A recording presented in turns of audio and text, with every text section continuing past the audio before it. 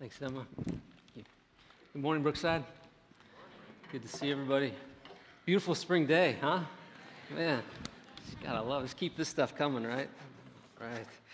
Well, I too just want to say, as Emma has, if you're a guest here with us today, it's your first time here, we just want to welcome you, and thanks so much for joining us today, and do pray that just the Spirit of God just moves powerfully in your heart, and but again, thank you. Just thanks for being here with us today.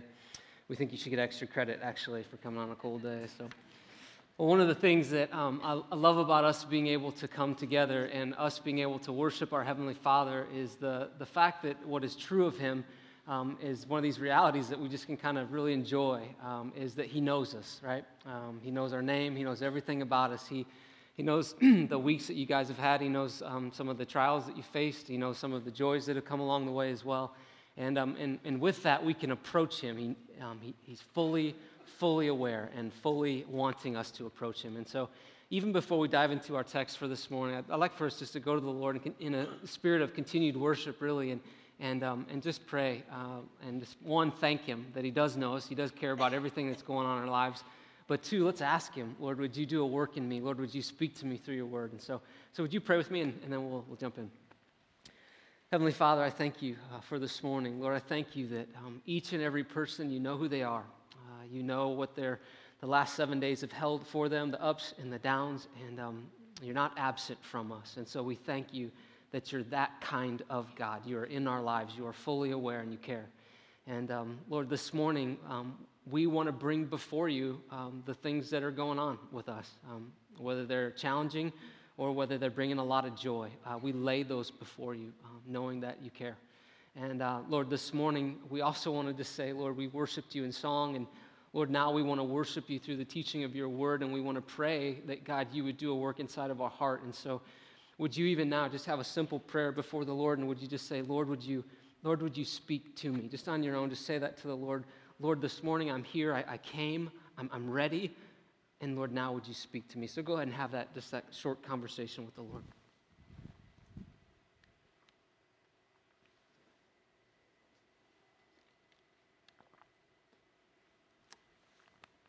Lord, we pray that because we believe that You'll answer it. We know that You will. And so, God, as our hearts say humbly, we want to hear from You. We love You. We long to be led by You. Lord, we pray that in Christ's name. Amen. Well, as Emma said, we began a series last week that's taking us through the book of Romans. And this morning what we're going to do is we're going to finish up that first section in chapter 1. And what we're going to find throughout this book of Romans is that chapter after chapter, it's going to give us a better understanding of the gospel. As we go through Romans, we're going to continue to understand who God is. We're going to get a better understanding of who we are. And then lastly, we're going to also learn how we can have right relationship with our Heavenly Father who loves us dearly. In this series through Romans, we're doing this, we're very closely tying it to this series that we've just come out of called The Story. In that series, The Story, we very practically heard from Steve and Kyle about God's heart for people, about how God's heart beats for people who are far from Him. But we also heard about the value and the excitement of us being able to be a people that we live on mission, that we get on with the cause of Jesus Christ and His mission. And I tell you, it's been such a blast to hear different stories about people who've been encouraged through that series. And as a result, they're taking some risks. I was talking to a guy last week in between services, and he was telling me about his extended family and how they've always been very resistant to the things of God. And he said, but I felt compelled to reach out to them and have a conversation with them. And he made a statement that I wanted to share with you. He said this.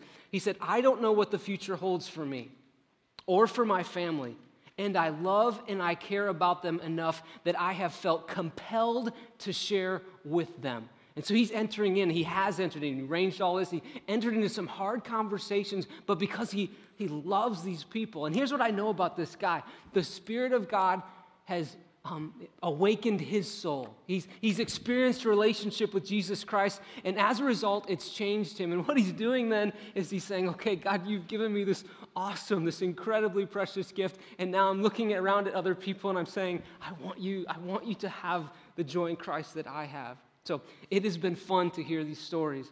Each week we go through this series in Romans. You're going to get a clear understanding of the gospel, and you're also going to have a better ability to be able to communicate the gospel to those people in your life.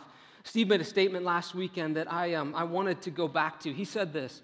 He said, when we study God's word, like when we study Scripture for ourselves, like to increase our knowledge, increase our own desire and heart for God, he said that that's one thing. He said, but when we begin to study and when we hear the teaching of God, when we're thinking about it through the lens of, I want to be able to take this then and use this to impact someone else, he said it takes our understanding of Scripture to a completely new level. Last week, the text ended with a very powerful statement. Paul, a guy who was very opposed to the gospel, very opposed to Jesus Christ, he had an encounter with Jesus that really changed his life. And Paul, this person who was referred to really as an enemy of the gospel, he came under this understanding of who Jesus was. And then as the apostle, Paul the apostle, he wrote some verses, some words from chapter 1, verses 16 and verse 16 and 17. And these verses, they really propel us into what we're going to talk about this morning. So I want to read these to you. Powerful verses. Verse 16, Paul writes, "For I am not ashamed of the gospel." He's saying, I'm willing, I want to share it. I'm not ashamed of who Jesus is. I'm not ashamed of the gospel because it is the power of God that brings salvation to everyone who believes. Get that. First for the Jew and then for the Gentile. For in the gospel, the righteousness of God is revealed, meaning the righteousness of God, it's put on display, it's made known, it's cleared up, it's made understandable. A righteousness that is by faith from first to last, just as it is written, the righteous, which means that it's those that are in a right standing with God, it says that they will live by faith. I heard it said this way, that this righteousness that Paul is talking about here, that this righteousness that comes through faith, I've heard it referred to as an alien righteousness.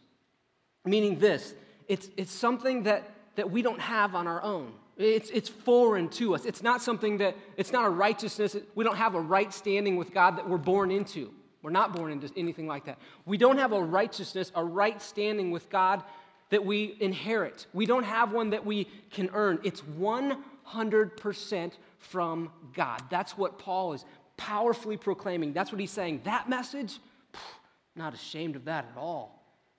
So when Paul said that the righteous will live by faith, meaning those in right standing, they'll live by faith, he didn't mean that the righteous will earn their right standing.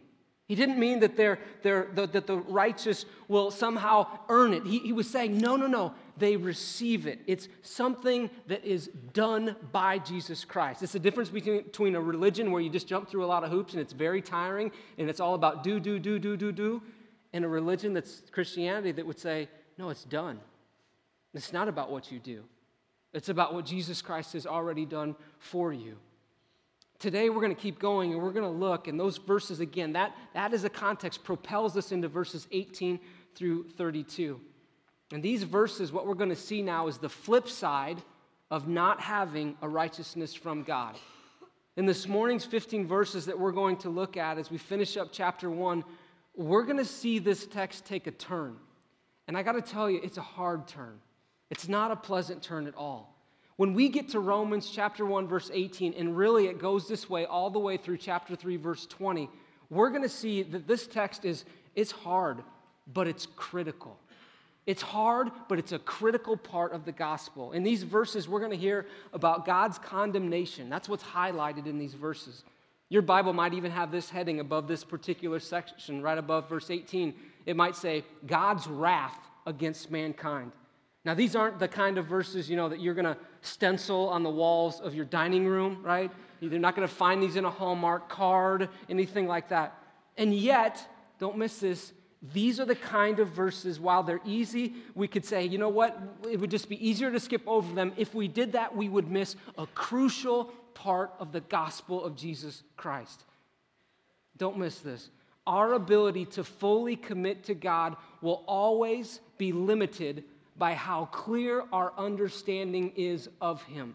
The clearer that we understand who God is, it affects everything in our faith. How we pursue Him, with what passion, with how we think about other people. How clearly we understand Him, It's the game, really. Jot this down. This is just a simple phrase, main point. Here it is. Clarity leads to commitment. Clarity leads to commitment. The clarity of your picture of God impacts your pursuit of God. The clarity of your picture of God impacts your pursuit of Him. Let me ask you a question, thinking about just the seriousness and really the hardness of this text. Have you ever had a friend that spoke some very hard words into your life? Like a friend that they really loved you, they really cared about you, and they saw something that was happening in your life, and so instead of just staying back and just kind of watching it happen and maybe talking to a friend or their spouse or somebody else about it, they actually had the courage to step forward and they talked to you. And they said, hey, I care about you, I care about your future. I just got to tell you, I see this in your life. You ever had that happen to you? How did you feel when you received those words? It's hard, isn't it? I can think of times like that. You're like, whoa, it's not something you want to sign up for very often. But isn't it true that when those words have come to you, though they're hard to receive, though they're uncomfortable, you're so glad that you heard them, because then you were able to step back from your life and go, wow, I didn't know that. And see that. Thank you. That's a gift to me. This text this morning, it kind of gives you that sinking feeling in your stomach. Kind of that feeling when a friend delivers some news that you might not have been aware of. Something that you just go, whoa, I'm glad I know that, but it's not really pleasant to hear. And while it would be nice, honestly, if we could just skip over this particular passage of Scripture and get to some better news that we're going to come across in Romans, we get to chapter 4, it would be nice to do that, but we would be missing so much. Because when we take these words to heart, like when you take the words of a friend to heart, it impacts us in a huge way. When we take those hard words, they result in maybe some discomfort at first, but they give us a clear understanding that we would never trade. You could think of it like this. We can participate, or you could even say we can be involved, or we can attend regularly to things that are important to us. But we really don't fully commit to things, and we surely don't wholeheartedly commit to things that we don't understand. We don't go all in for things that we don't fully understand. And without question, we want to fully understand the gospel of Jesus Christ. This whole thing was so important to the Apostle Paul that this was such a critical piece of the gospel that he spent more time talking about this than any other part of the gospel. Now, one thing to keep in mind as we go through these verses is that Paul is writing his audience is followers of Jesus Christ. And so he's not wanting us to hear these words and go, oh yeah, that's good for those people. Oh yeah, I'm so glad that the preacher boy up there said that because so-and-so outside the faith, they needed to hear that. No, not the case at all. Paul's writing to followers of Jesus Christ, and his desire is for us to be able to hear these things so that we clearly understand the gospel. Clarity leads to commitment. Let me say this even more strongly. Without this part of the gospel, without what the text presents to us today, we have no gospel. It's that big. One author put it like this. Paul is showing us that the gospel is necessary, not simply to make us happy, not simply to make me happy, but because there is such a thing as wrath of God that I face. Paul's confidence, joy, and passion for the gospel rest on the assumption that all human beings are, apart from the gospel, under God's wrath. If you don't understand or believe in the wrath of God, the gospel will not thrill, empower, or move you. Another commentator put it like this. God's active work in judgment is essential to the faith. Essential for understanding the work of Christ and essential for establishing God's love. Without God's wrath, God's love is hollowed of all meaning and God's character is maligned. Is that important? So with that as a backdrop, let's look at our text.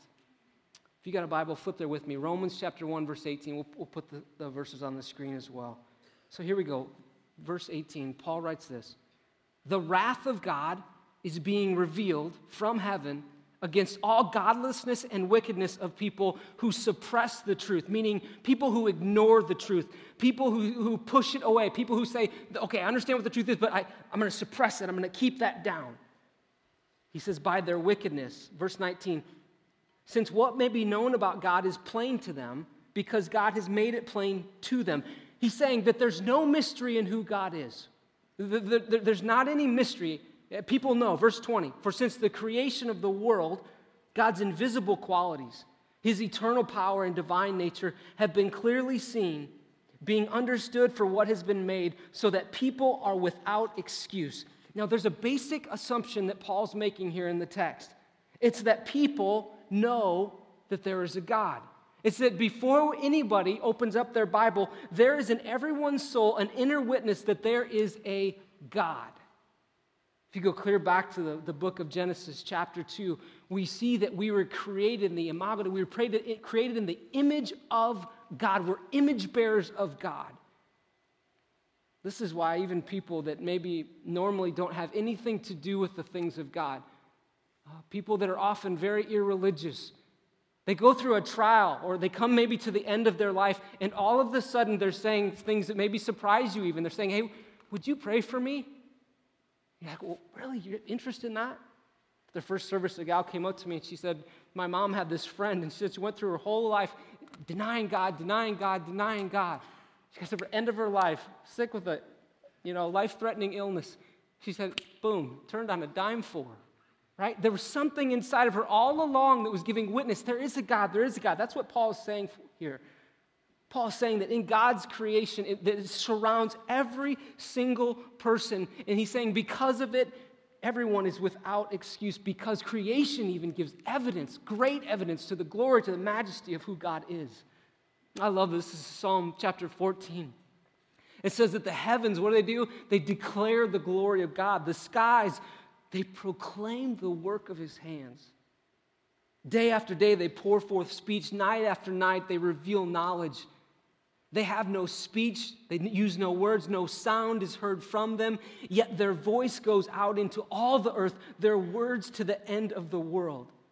And this is like when you and I, when we see a beautiful sunset, and it just wows us. And all of a sudden, we're driving in the car, whatever, we see this sunset, and we just go, man, it almost creates in us right then, we just want to worship God. Because we can't explain that. We can't, nobody can paint like that. Nobody can do anything. It's just that up there. It's that amazing. It's that beautiful. Kyle, who was up here last couple of weeks, he's an ophthalmologist. And so there are lots of times when he'll be talking about the human eye and all the intricacies of the eye and going into more detail than the average person like me really cares about until like something goes wrong, and which like I must admit, like I'm having to hold the pages a little further out, so something's going wrong. So I'm starting to care more about what he's saying. But he can go on and on and on about the detail of the human eye. He loves it. And he keeps going and going and going. And you know what he's doing? He's proclaiming through his words, there is a creator. Because he says things like this, it's just too brilliant. It's just too impressive. It's too wonderful. It's too smart. He's proclaiming it's from God. Paul makes this basic assumption. People know. People know that there is a God, and they know that they will one day be accountable to him. But at the same time, I think it's easy for us to really never think very much about the seriousness of our sin up against a perfect and a holy God. Again, remember this, our picture of God, our clarity on who he is, it leads to our commitment, it leads to our faith, it leads to our desires to want to either keep it to ourselves or to share it with other people. I want to read this as an excerpt from David Platt in one of the books that he wrote. And this was helpful in understanding this. He wrote this. He said, I had this friend, Azim, an Arab follower of Christ and a friend of mine. He said that he was recently talking to a taxi cab driver in his country. And the driver believed that he would pay for his sins for a little while in hell, but then he would surely get into heaven after that. After all, he said, I haven't had that many sins. I'm really not that bad. I haven't done things that are extremely horrible. And so this man, Azim, said to him, okay, well, what if I slapped you in the face? What would you do to me? And the driver said, well, I would throw you out of my cab. He said, okay, well, what if I walked up to a stranger on the street and I slapped that person right in the face? What do you suppose would happen to me? And he said, well, that person might go get their friends and they might beat you up. He said, okay, well, what if I approached a police officer here and I slapped him right in the face? What do you suppose would happen to me then? He said, well, that police officer would surely beat you up and then he'd throw you in jail. And then he said, well, what if I went to the king of this country and I slapped him right in the face? What do you suppose would happen to me then? And he said with kind of an awkward laugh, he said, you would die. And the driver got Azim's point, and he realized that he had been severely underestimating the seriousness of his sin against God. And then Platt just summarized it up like this. This is powerful. The penalty for sin is not determined by our measure of it, meaning what we think of it, how serious we think it is. The penalty for sin is determined by the magnitude, by the greatness of the one sinned against. Remember, when we have clarity on who he is, it changes everything for us. It's crucial in our understanding of the gospel. Paul continued, goes into more detail. Verse 21, he writes, for although they knew God, they neither glorified him as God, nor did they give thanks to him. Meaning, man, they were totally ungrateful. They had the blessings of God, but they gave God no credit for them. But their thinking became futile and their foolish hearts were dark. In verse 22, for although they claimed to be wise, they became fools. And they exchanged, and this word is really important here in the context, they exchanged the glory of the immortal God for images made to look like a mortal human being and birds and animals and reptiles. Now this text is not very hard to understand at all. Well, what Paul is describing here is something that we can relate to. He's describing what happens when the affections of our heart go from the things of God to the things of man. He's describing, and those can be anything. It could be our stuff. It could be a relationship. It could be us personally. It could be finding in our security and wealth or whatever it would be. But Paul's saying what they've done is they've exchanged. They said, okay, this is my God now. I'm taking the God of the universe, my creator, and I'm swapping it out for something else. Really, I'm making an idol of something else. I'm worshiping not the creator, but I'm worshiping the creation. Jeremiah, the prophet, he said it like this, and picture him standing before this group of people, and these people had turned from the worship of God to the worship of created things, and which we can get in our culture. This isn't a foreign concept to us. And he said this, but my people have exchanged their glory, capital G there, their glory meaning their God. He said they've exchanged their glory for worthless idols. They have forsaken me, the spring of living water, and they've dug their own cisterns. They've gone their own way. And then he said broken cisterns that cannot hold water.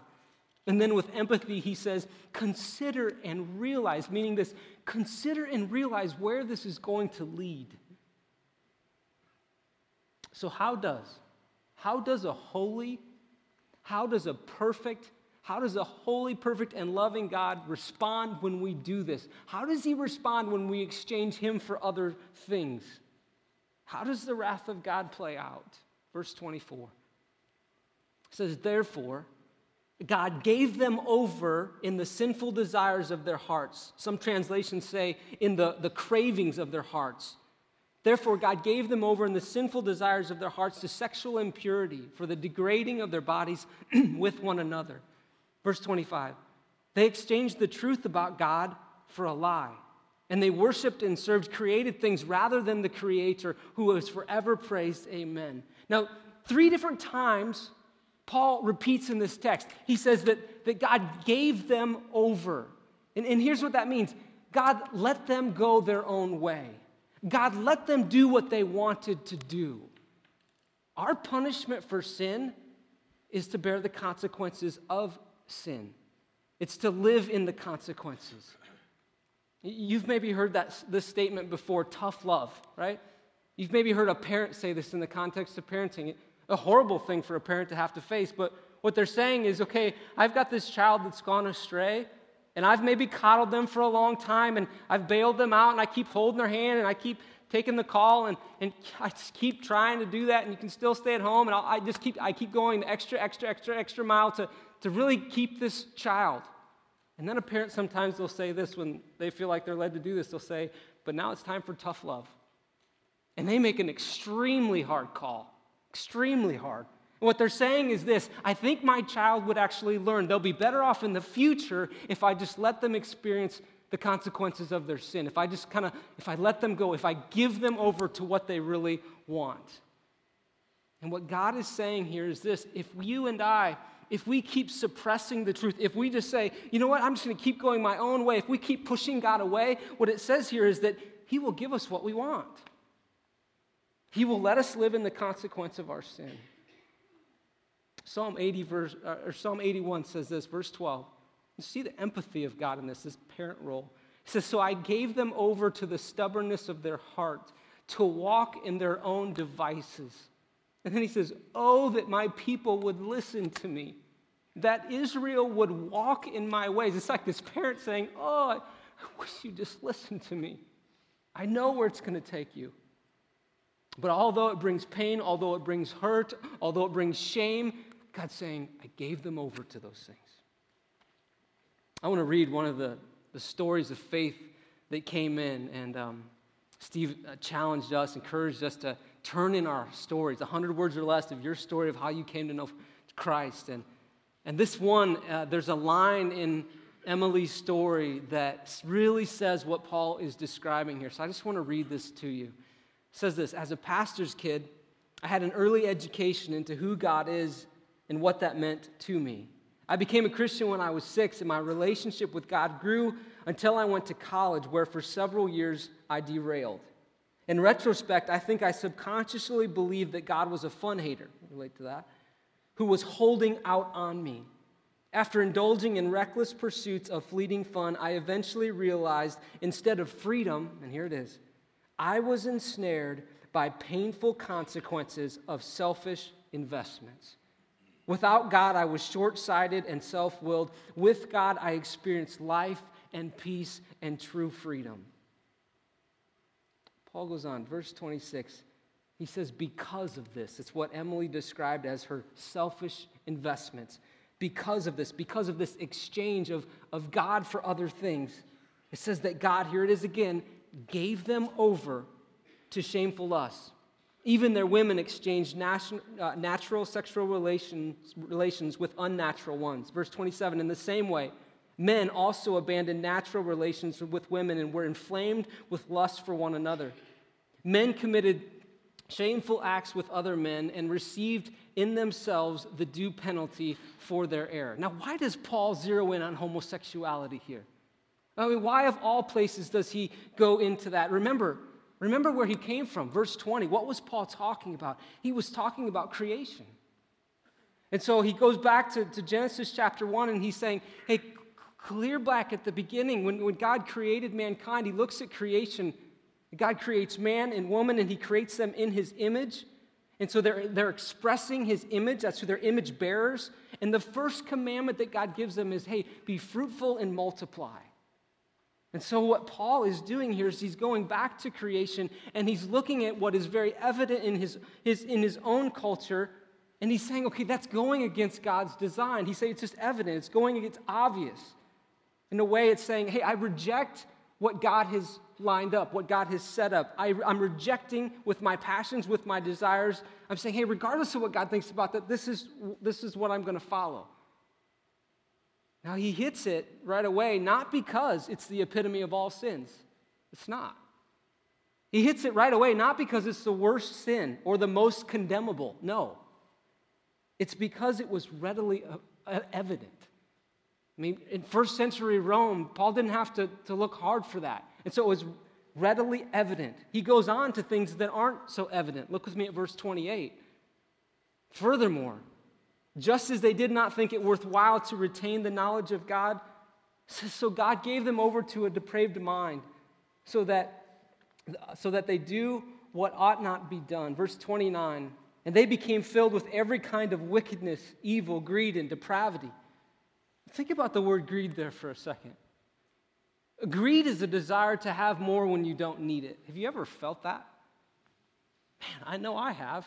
I mean, think about our culture. We live in a greedy culture. We want more. We want bigger, faster, nicer, cleaner, right? We want more.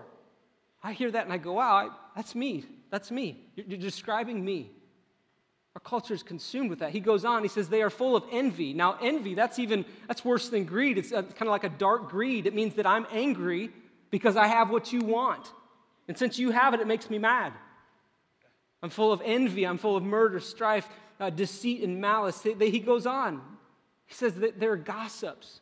Let me ask you, have you ever found yourself, you're in a conversation with somebody else, and all of a sudden you find yourself talking not in a positive way about someone else, and you know in your heart that you would never say what you're saying to this other person actually straight to the face of the person you're talking about? If you have ever done that, you're a gossip. And so am I. I'm guilty of that.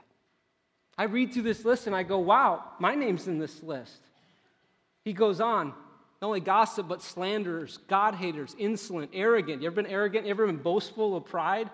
They invent ways of doing evil. They disobey their parents. They have no understanding, no fidelity, no love, no mercy. Although they know God's righteous decree that those who do such things deserve death, they not only continue to do these very things, but they also approve of those who practice them. What Paul is saying is not only do they do those things, but they celebrate them when they do them, and then they bring other people right into them.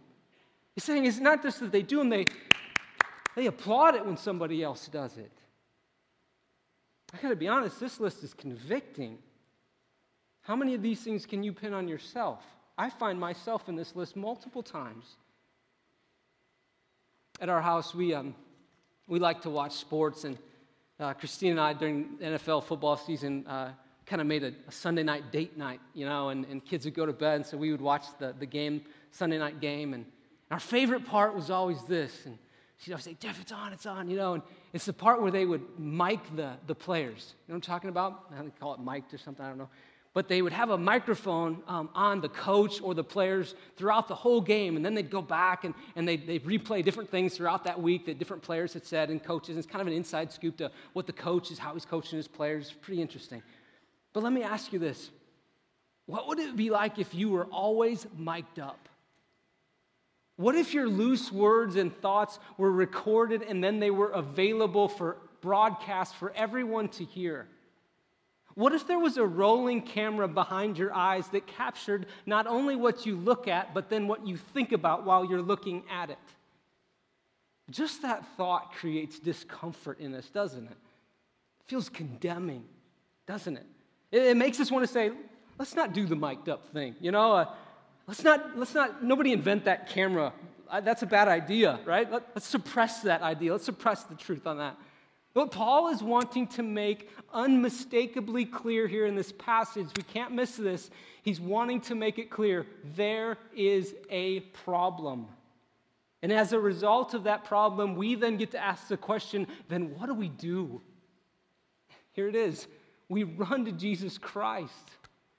We run to the truth of those two verses we shared at the beginning. I can understand why Paul could write this after he wrote verses 16 and 17. We go back to his statement. He said this, verse 16. He said, I'm not ashamed of the gospel because it is the power of God. What does it do? It brings salvation to everyone who believes.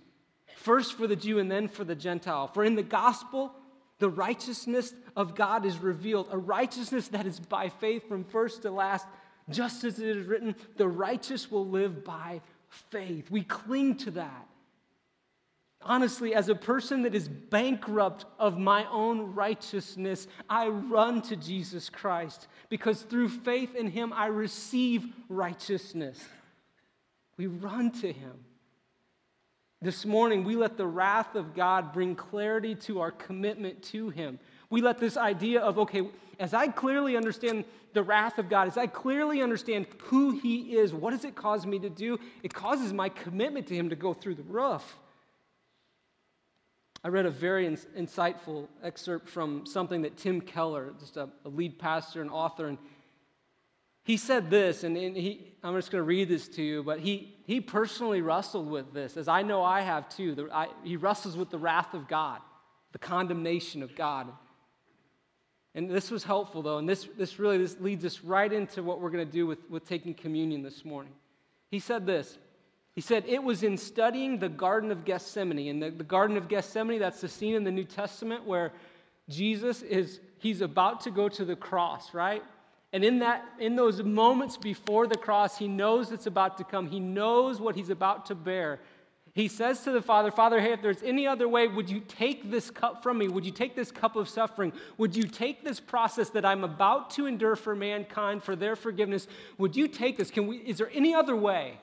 But if not, then I'll go through it. And Tim Keller writes, in studying the Garden of Gethsemane, in that moment when Jesus was wrestling with the wrath of God, of all of our sin that he would bear in that moment, he said this, it was in that moment that I finally came to peace with it, the wrath of God, because I realized that the reason why people get rid of the idea of hell and wrath is because they want a loving God. They say, well, I can't believe in hell and wrath because I want a more loving God. He writes, I came to realize that in the Garden of Gethsemane, that if you get rid of the idea of hell and wrath, you have a less loving God.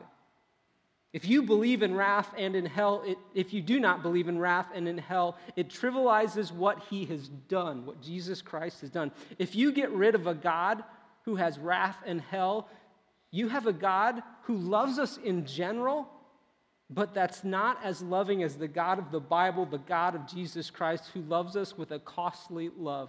Think about this for a second. The cross of Jesus Christ, what was it? It was the fullest expression of God's love. Yes, God's love, but it was also the fullest expression of God's wrath, of God's judgment of sin. Those two came together when Jesus Christ, think about it, when he was smitten, when he was beaten, when he was flogged, when he was wounded, when he was chastised for us. Love and wrath came together on the cross. Powerful. Jesus, think about this. He came to live the life that we could not live because he was sinless, but he died then the death that you and I deserve to die. There are three words that came to my mind as I was preparing and thinking about this text, and in particular thinking about us about to take communion. It's these three words: paid in full. I mean, through Jesus Christ, think about this, the debt has been paid in full.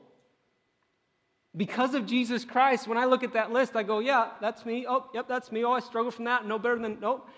I go, wow, I'm guilty. But because of Jesus Christ, paid in full. You might look at these verses 16 to 32 and really all the way to chapter 3, verse 20. You might look at them and go, gosh, I really wish they weren't in there. But I'll tell you what, if you let these verses impact your heart and you let them bring kind of conviction on you and you end up saying, guilty, I'll tell you what, they are a gift to you. They are a gift to you because they bring clarity to not only who Jesus Christ is, but also to who you are. And that allows us to have a right understanding of the gospel. And that allows us to not shy away from Christ, but to run to Christ and to proclaim as Paul did, I'm not ashamed of the gospel. It's the power of God for the salvation of not just a few, but for anyone who would believe. And so this morning, we're going to take communion, and I really pray that it has some really strong meaning for us this morning, that we really remember, wow, we take this bread, when we take this cup, we're talking about Jesus bearing the wrath of God for my sin and for your sin. And so just to kind of help prepare us, let's pray together, and we'll take it. Heavenly Father, I thank you. I thank you for your word this morning. Lord, it's a hard text, but Lord, it's so important to the gospel. And so, Lord, would you, I pray the conviction that maybe we feel, I pray if we would say, wow, guilty. God, we just want to say thank you. We want to say thank you for your word that leads us to a point of knowing that we're sinners in need of a Savior. And so, Lord, this morning, we just cry out to you in worship and we say, thank you, God. Thank you for sending your Son, Jesus Christ.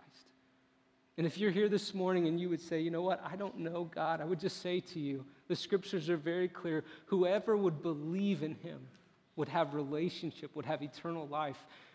And so this morning you could begin that and you could say to Jesus, Jesus, I trust you. Jesus, I put my faith in you and what you've done for me. And when that happens, you go from being unrighteous to being righteous in his eyes. Not because of you, but because of him. So, Lord, we love you. God, we pray you would lead us now. In Christ's name, amen.